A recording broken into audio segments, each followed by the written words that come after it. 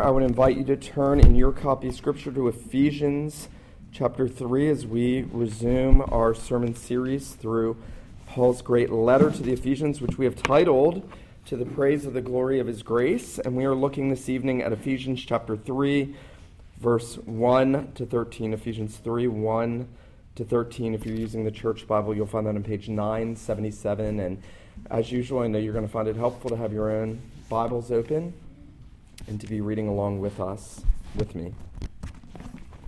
And here the Apostle Paul is transitioning now out of that first great chapter in which he set forth all the spiritual blessings that we have in Christ, and then moving to remind us of what has happened to us in Christ in our Christian experience, to speak of his own ministry. And here the Apostle now writes, "For this reason I, Paul, a prisoner of Christ Jesus, on behalf of you Gentiles, assuming that you have heard of the stewardship of God's grace that was given to me for you, how the mystery was made known to me by revelation, as I have written briefly. When you read this, you can perceive my insight into the mystery of Christ, which was not made known to the sons of men in other generations, as it has now been revealed to his holy apostles and prophets by the Spirit.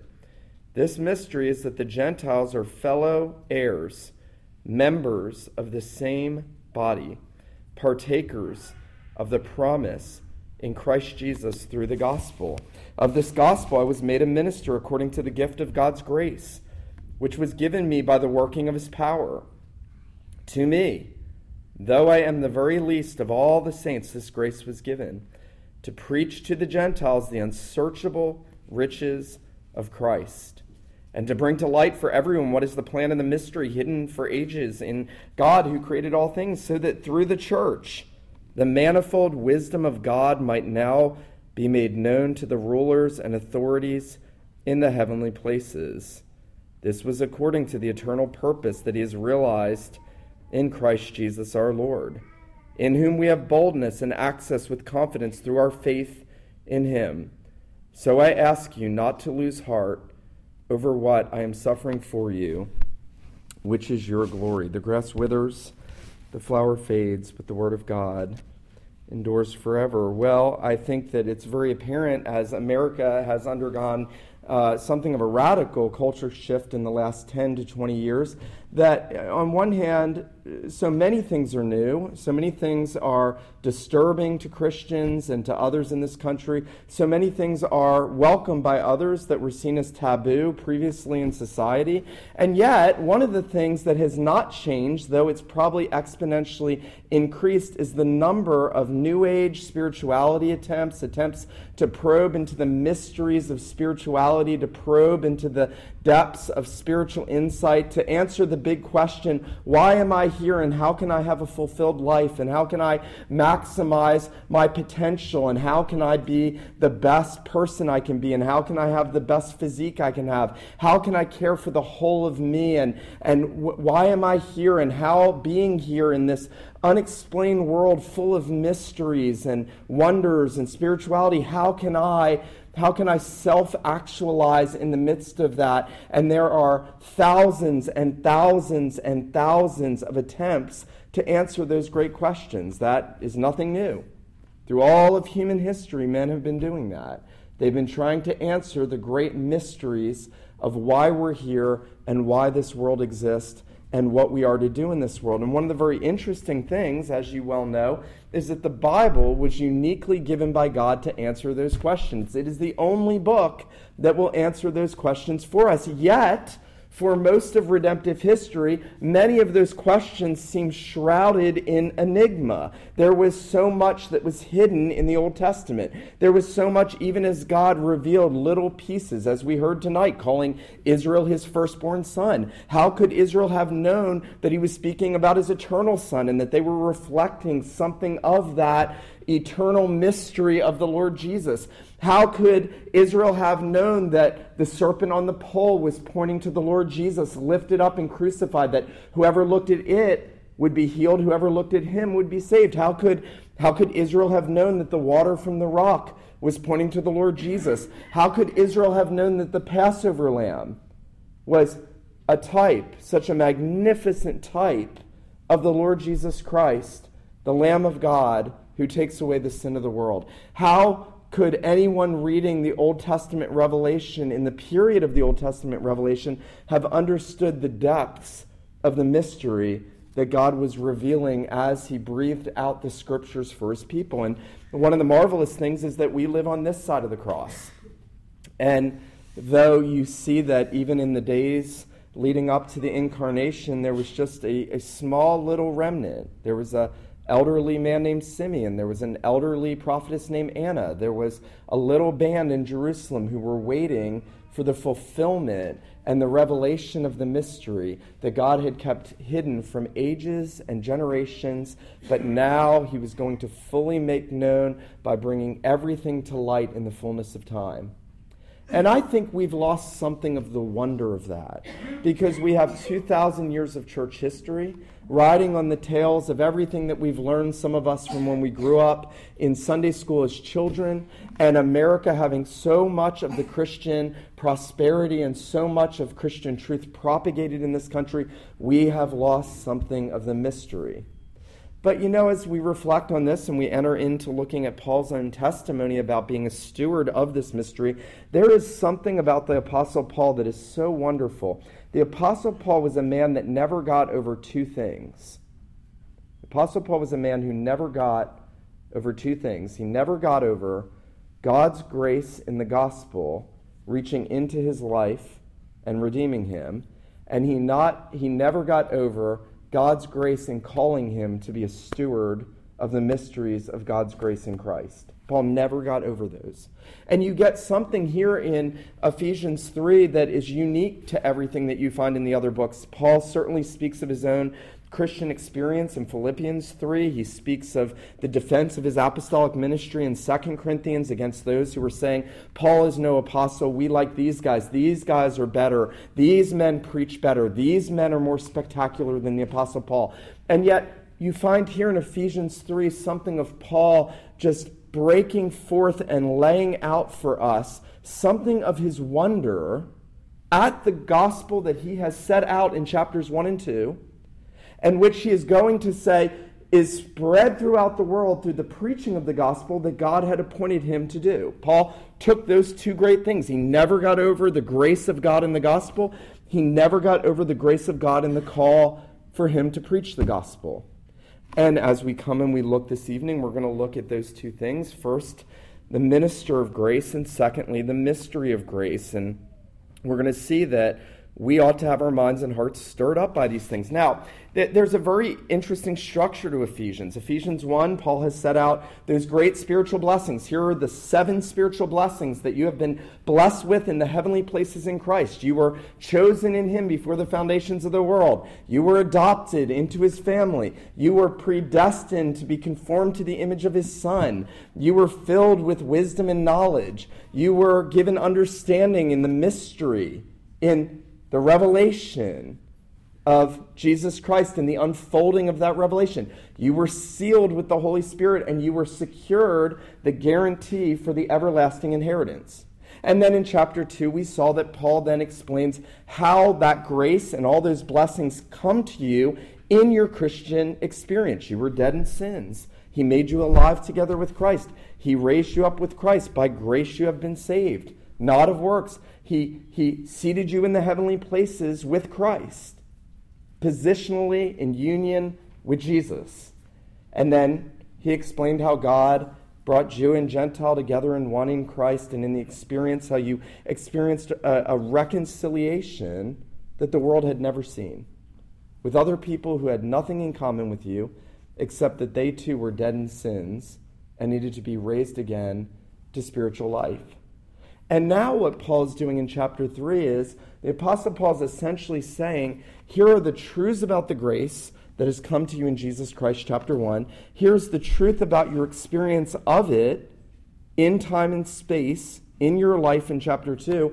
And here is how that grace and that gospel is spread throughout the world. This is what God has appointed for the spread of that gospel throughout the world. And as Paul reflects on that, Paul begins to think of his own person and situation. Now, it's important for us to understand that the Apostle Paul is not preaching in a megachurch. He is in prison. which only enhances the glory of what he's writing.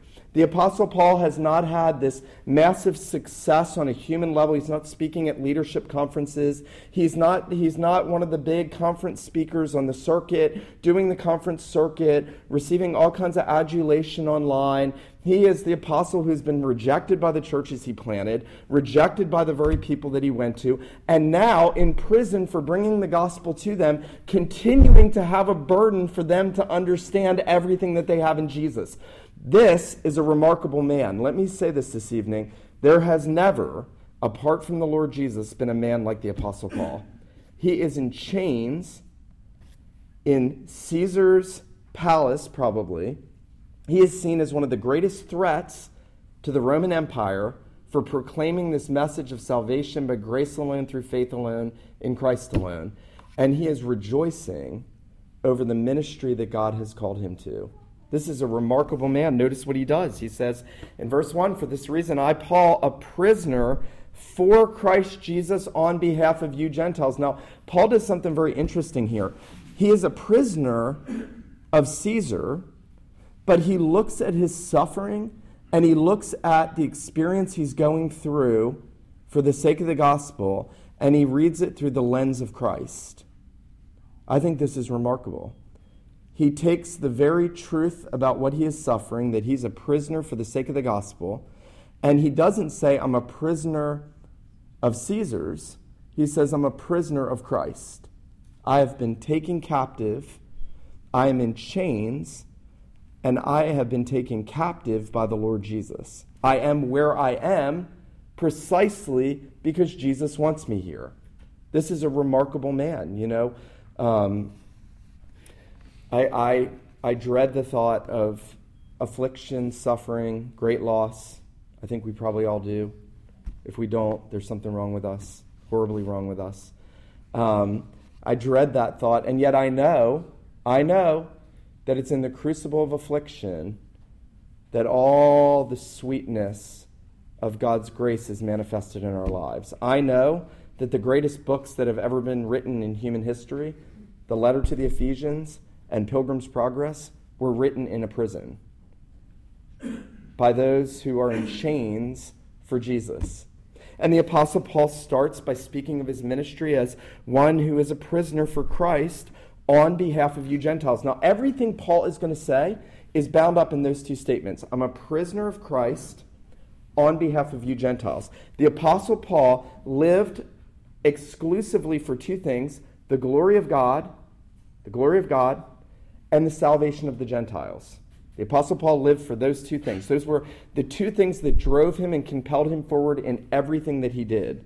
I love this. Eric Alexander says, "The Apostle Paul lived, breathed, ate, slept, worked, prayed, preached, suffered, bled, and ultimately died gladly for the glory of God and the sake of the Gentiles." I've got to read that to you again because it is absolutely true.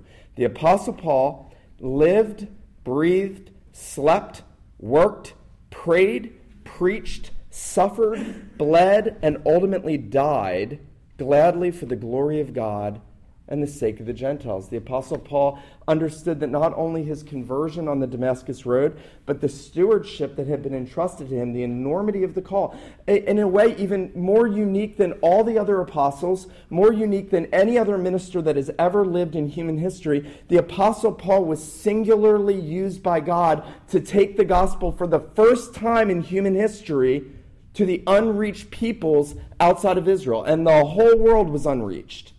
And this one man received such a call from God by grace that he was called to take the gospel to the entire world, so the people that otherwise would have no chance of salvation and who would perish eternally would now be made co-heirs with the believing Jews who have trusted in Jesus Christ.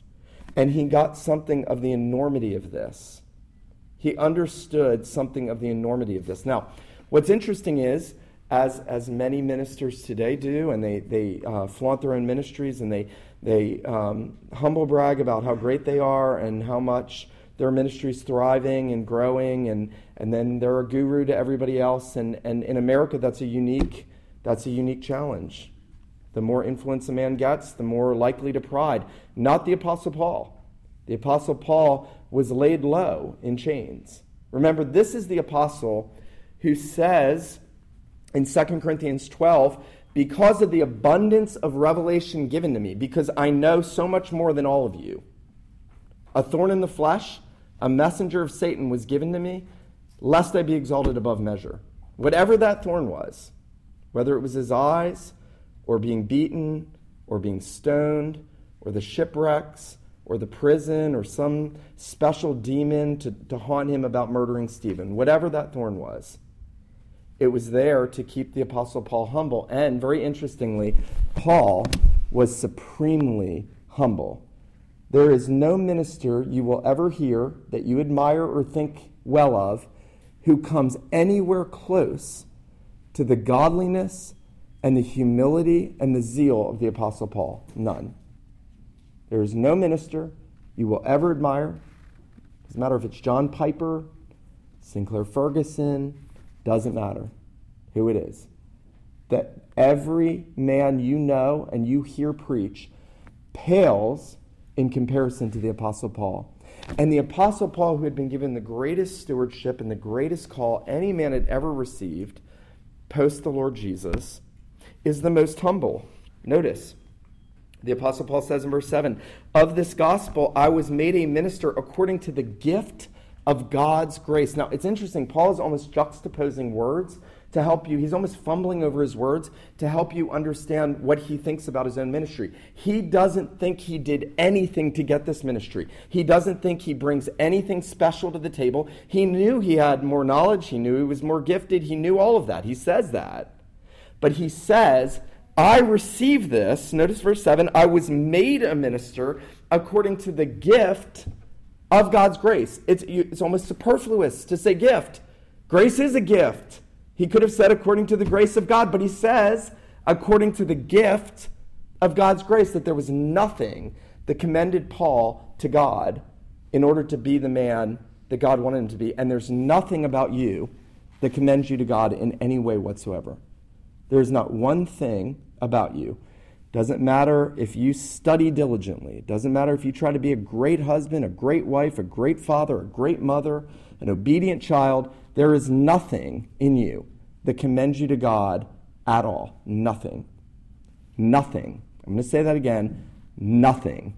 There is nothing in you. The Apostle Paul actually says in this chapter, and he can't even explain it, he says, lesser than the leaser of all the saints. I'm less than the least of all the saints. So if there's a saint who doesn't deserve anything, I deserve less than him. That's Paul's mindset. The great Apostle Paul gets God's grace so enormously in his calling that he would actually say, I'm nothing, I'm less than nothing, and I'm less than anybody else that thinks they're nothing, and I don't deserve anything. And the enormity of what God had deposited into the life of the Apostle Paul was merely a gift of God's grace. And you know why that's important? Because we forget this all the time. And we think there's something about us, and something, especially the longer we've been a Christian, we think, well, I did this. I do this. I do this and this and this, and I do this, and I do that, and I worked hard, and they didn't do anything.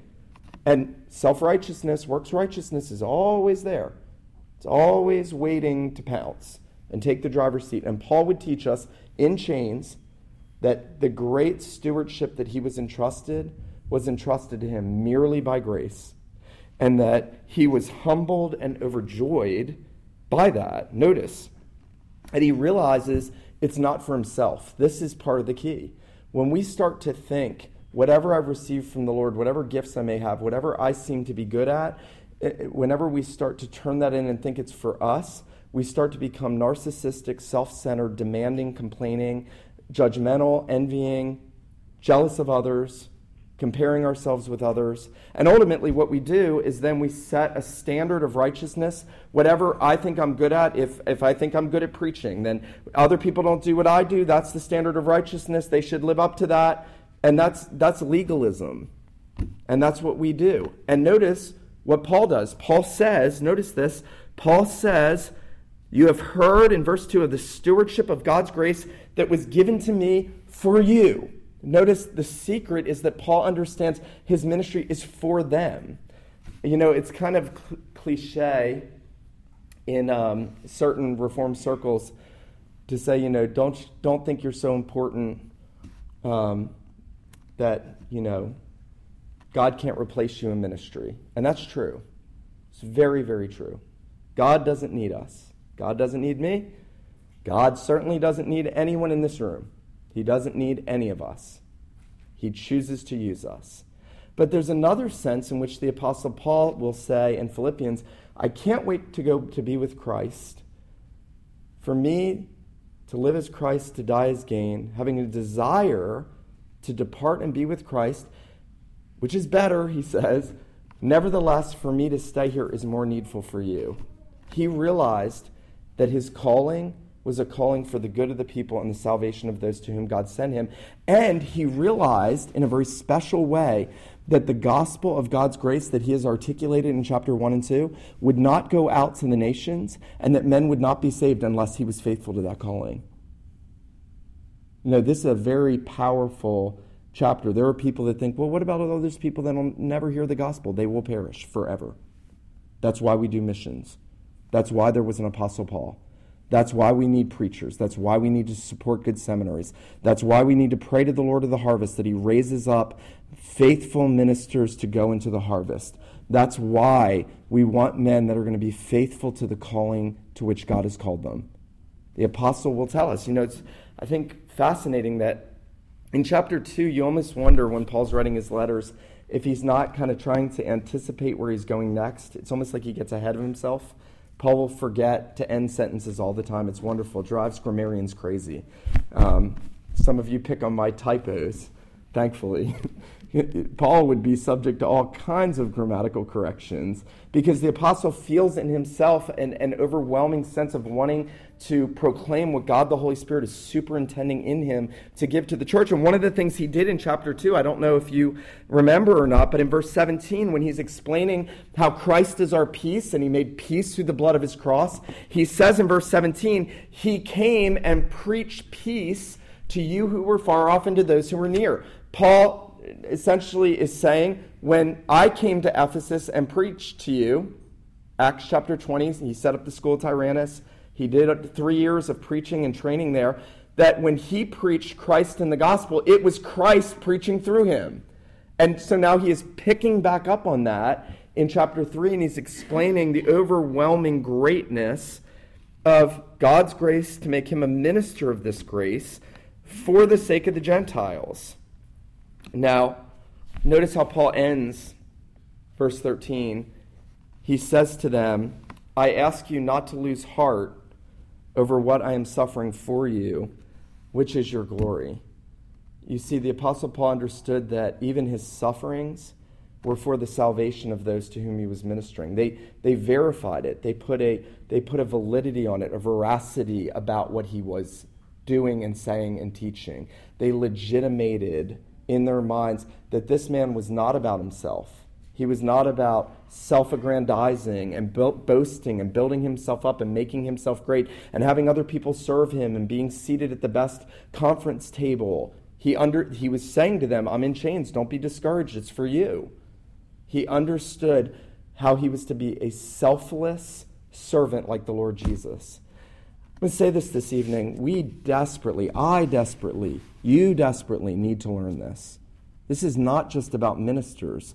This is a model of what the Christian heart looks like for any believer engaged in Christian ministry in any level whatsoever, be it professional or volunteer, whether it be in church or whether it be in the home. It is a model that whatever we do, if we seek to encourage others, if we seek to use teaching gifts, if you teach in Bible studies, if you lead a small group, if you get together with other women and study the Scripture together, it is for their good, not yours first and foremost. That's the principle. And we are so selfish to turn it all in on ourselves, and so we come back and we hear the Apostle Paul never getting over that grace of God and the gift of God's grace to him. in calling him to be a steward of those everlasting mysteries. But secondly, Paul explains and kind of weaves through this whole section what the mysteries of grace are. He's told us about himself as the minister of grace. Now he tells us about the mysteries of grace. And you'll notice if you took a pen and underlined it, the word mystery is used 4 times in this section. It shows up in verse 3, how the mystery was made known to me. Again in verse 4, when you read this, you can perceive my insight into the mystery of Christ. Again in verse 6, he tells us that this mystery is that the Gentiles are fellow heirs. And then he tells us again in verse 9 that he was to bring to light for everyone what is the plan of the mystery hidden for ages in God who created all things. Now, we tend to think of a mystery as something that'll never be solved, as some sort of enigmatic riddle or some sort of hidden thing that'll just remain hidden forever, and you just embrace the mystery of it in a mystical way, and you just wallow in this ethereal mystery of nothingness. That's how we think about mysteries, or some like mystery show, crime show. And yet, Paul is speaking about something God's revealing. The mystery is a revelation. The mystery is something God wants you to know. He's going to actually do 2 things. He's going to tell us that mystery is first and foremost about the unsearchable riches of Christ. And then secondly, he's going to tell us that mystery is about the eternal purpose of God in redemption. Now, here's what I'd like us to take away from this tonight as we look at those 2 things. We ought to be overwhelmed at the fact that of all the people on the face of the earth, because there are billions of people that will never hear what you're hearing tonight. Billions. Billions of Muslims who will never hear what you're hearing. Billions of Hindus, millions of Hindus, and millions and millions and millions who will never, ever, ever hear what you're hearing. And how we take it for granted. And how our hearts are often cold and dull and indifferent, and we've lost the sense of the wonder, and we just want to know how to have a better marriage. And the apostle is not going to let us do that. He is going to bring us down, and he is going to say, sit down and let me explain to you the mysteries that were hidden from ages and generations, but now God has made known to you, who are Gentiles, who shouldn't have even had a right to know the mysteries because the scriptures were given to the Jews. And yet now you who were far off, you who had no claim or stake to the covenant promises, who were without hope, as he said, without God, without Christ, alienated from the commonwealth of Israel, now you are the recipients of the eternal mysteries of God. You actually get to understand why things are the way they are and why God is doing what he's doing and how all of that works to his glory and your salvation. That is astonishing that the everlasting God deemed it fit, not because of anything in you, but merely by his grace to make known his eternal mystery to you. You know, this week, last week, the week before, I have thought incessantly, why wasn't I born in a Muslim family? And you know what? You can ask that question, and the only answer you can give is because God was gracious not to put me in a Muslim family. And you could ask, why wasn't I born in a Hindu family? Why wasn't I born in another idolatrous family? Why wasn't I born in an oppressive country where I'm being oppressed and beaten and women are being sold into sex slaves? The whole world is different than what we're living in right now. And even that in itself is a kindness of the Lord, because God, by his grace, decided to make known the mysteries of his everlasting will to us. And so as Paul begins to unpack this, the first thing he tells us is that the mystery is the unsearchable riches of Christ. Now you could take these in either order. That's verse 8. Notice Paul says, to me, though I am the very least of all the saints, this grace was given to preach to the Gentiles the unsearchable riches of Christ. Now, I love this because what Paul is essentially saying is that the ministry he was called to was a ministry of preaching Christ in all of his depth and all of the intricacies of the Lord Jesus, every different angle of the Lord Jesus, and that he could never exhaust that, and that you would never comprehend it to the full. And I think the Apostle Paul, when he comes to the end of this chapter, notice what he does. I think he picks back up on the unsearchable riches when he says in verse 18, he prays that the saints would be able to comprehend what is the breadth and length and height and depth, to know the love of Christ, which passes knowledge. So the love of Jesus can never be exhausted.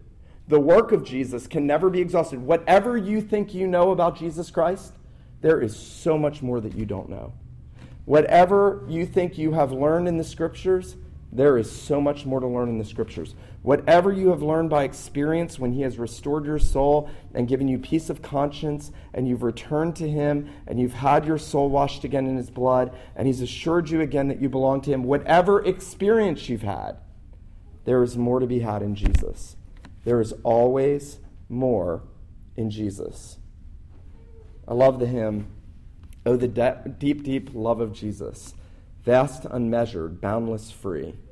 I love the way the hymn writer talks about rolling over and underneath and all around. The love of Jesus is the greatest part of the everlasting mystery, that God has given his Son to be an object of saving interest for all eternity. You know, people often say, and you've probably heard this, that, well, we don't know now, but we'll know in heaven. Maybe not.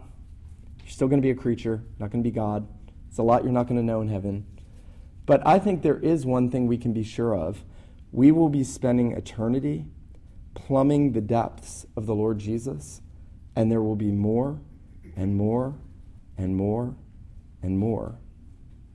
As the hymn writer says, "When from death I'm free, I'll sing on, I'll sing on. When from death I'm free, I'll sing on, I'll sing on." I will explore the Lord Jesus, the unsearchable riches. We will be gazing and wondering, how could God die for me? How could God die for such a wretch like me? How could God redeem such a worthless, wicked sinner like me? How could God take the punishment for a hell-deserving sinner like me? What kind of God is this, that he would willingly lay down his life and take it again? What kind of God is this who would love an unlovely people and love them to the end? What kind of God is this who would stoop and serve his people by washing them with his blood? What kind of God is this who promises that in glory we're going to sit down with him and the Son of Man is going to come and he's going to serve his people? What kind of God is that? The God to whom belongs all glory and power and dominion and wisdom and worth and value and worship and excellency, says he's going to come and he's going to serve his people for all of eternity. He's going to shepherd his people and lead them besides rivers of living water. He is going to lead you to the green pastures, all eternity of everlasting joy and satisfaction and peace, and we will stand amazed and wonder at this Savior, Jesus Christ. And our problem is that we think we know enough about Jesus, and we've got enough of the facts of the gospel, and our hearts are unmoved, and we live our life in selfishness, and we never realize that there's an infinite treasure in front of me. I'll never forget, I was converted, I think you guys know from Facebook, 14 years ago today, and probably 6 months, perhaps 4 months after I was converted, I'll never forget sitting on the couch in Mike Cunio's house, who you'll meet when he's back from Italy here in November, and reading the parable of the treasure in the field. And having grown up in a Christian home, I knew the parable of the treasure in the field. I knew what the Scripture taught, but the Bible was just an intellectual dead book because I was dead in sins. And filled with the Holy Spirit now, I'll never forget reading the parable of the treasure in the field and thinking, he was there the whole time right in front of me, and I didn't see you. I didn't see the Lord Jesus. The treasure was right there the whole time. It was right there. He is the pearl of great price. There are riches in Jesus that we have no idea about. And the saddest thing is the world never talks about it. And sadly, a lot of churches never talk about it. And the apostle wants you to understand the greatest part of the mystery is the unsearchable riches of Jesus. Secondly, he tells us that the mystery is the eternal purpose of God in redemption for Jew and Gentile. Notice that he is just inundated in this chapter with thoughts about the Gentiles. He is overwhelmed that the Gentiles who never should have ever gotten the gospel or gotten anything, that's you, that's me, no claim to it, no right, no birthright, no covenant promises, far from God, are now being made heirs, and that was God's plan from eternity, that in the preaching of the gospel to the nations, whenever people are converted out of every tongue and tribe and nation and language, God is showing why he created the world. Why did God create the world? Well, for his own glory. Yes, we know that. We get that. But God created the world to redeem a people unto himself. I love the way Jonathan Edwards puts this.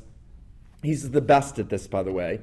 Edwards says, this seems to have been one reason why God made the world by Jesus Christ. The creation of the world was a work that was subordinate to the work of redemption. Now you got to listen, you got to get this. World was created through Jesus, he's the Word, and yet the work of creation is subordinate to the work of redemption, Edwards says. But the work of redemption was properly the work of the Son. It belongs to him to do the whole of it. God has entirely left it with him, and therefore, whatever is needful to be done in order to it, to prepare the way for it, to introduce it, and to complete it, it belongs to Jesus to do. God created the world for Jesus to come and redeem a people to himself. Why is there evil in the world? Because God created a world for Jesus to come into and redeem a people to himself. Why have you believed the gospel? Because God chose you in Christ before the foundation of the world and sent his Son into the world. Ephesians 1:4. So Paul is enamored with the eternal purposes of God in the work of redemption. Not only the Apostle Paul, now follow me on this, but the Apostle Paul says, so great is this mystery, so great is this purpose for which God has created the world, that the angels are overwhelmed in exploring it, that the angels are probing into it. Like Peter says, they are standing and looking in on it, trying to see all the wonders and all the riches of what God is doing in the work of redemption in the lives of people like you and me. The angels, think of it, care about what God is doing in our lives. Notice what Paul says in verse 10. So that through the church, what he means by that is what God is doing in his people, the manifold wisdom of God might now be made known to the rulers and authorities in the heavenly places. That God is showing off what he's doing to the angels. We've talked about that illustration, that you're like a painting. You're God's workmanship. He's restored his image. He's restored that canvas, and you're built into that temple. That's like an art museum, and you're on display in there. And those coming through that museum are not just men, but angels. And they're looking. God is showing off what he's doing. I love this, by the way. Sinclair Ferguson on Ephesians 3:10 says, what if what God is doing in your life is only happening so that he can say to the angels, do you see what I'm doing?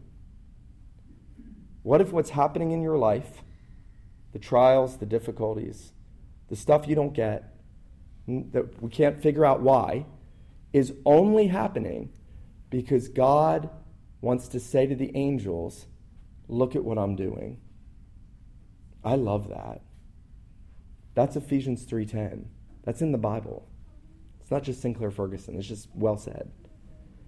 What if everything God is doing in your life and in the lives of other believers is to display his glory? Because it is. It is. We go through our days, go through our weeks, we go through our months, and we forget this. Our interactions in the home, our sinful interactions in the church, our interactions in the world, our being consumed with our own ambitions, we forget. We are on display to show forth the eternal purposes of God in sending Christ to redeem a people, to bring God glory, and to bring us to glory. And that's where Paul's going to go. Paul's going to end it with that statement in verse 12, that in Christ, notice 11, this was according to the eternal purpose that he realized in Christ, that God, this was the eternal plan of God, because at the end of the day, what you want for your life doesn't matter. What God has intended already eternally for you is the only thing that matters. Many are the plans of a man's heart, but the Lord's counsel, that will stand. It doesn't matter what ambitions we have. God has an eternal purpose for you, and he is working that purpose out in the world through Christ. And notice this, verse 12, in whom we have boldness and access with confidence through our faith in him. What he's telling us is, listen, this is to bring God glory, but it's for you. It's for you. It's for you to enjoy. It's for you to enjoy the riches of Christ. It's for you to go to God and be reconciled and have boldness and access, and to go into the very throne room of heaven and to bring all of your needs to him and to pour out your heart to him and to cast your cares on him, and then to go to glory ultimately, to be brought to glory. Paul's sufferings were so that these Ephesians could be brought to glory. The preaching of the gospel is so that you will make it to glory, that you'll enjoy the boldness and access now, and you'll enjoy the unsearchable riches of Jesus forever. I want to encourage us as we close our time this evening, and I want us to think, really, really think hard. Am I ever amazed at God's grace to me?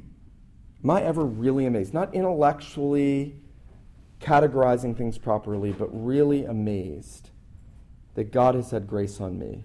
Am I amazed at the fact that he's given me gifts that he wants us to use to care for each other?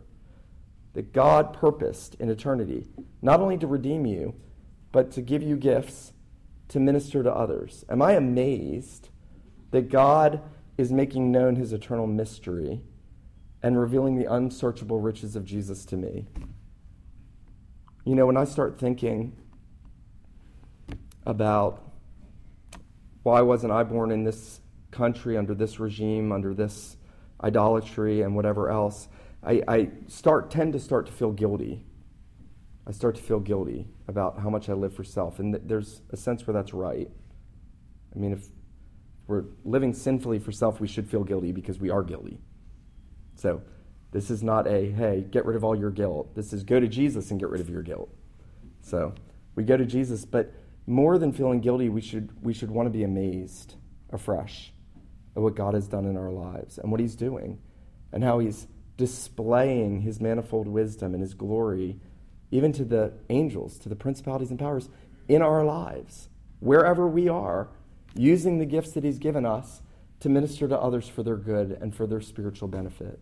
I hope that you will consider those things, and we will go to the Lord and go to him with that boldness and access we have, so that we might grow in the grace and knowledge of our Lord Jesus. Let's pray this evening.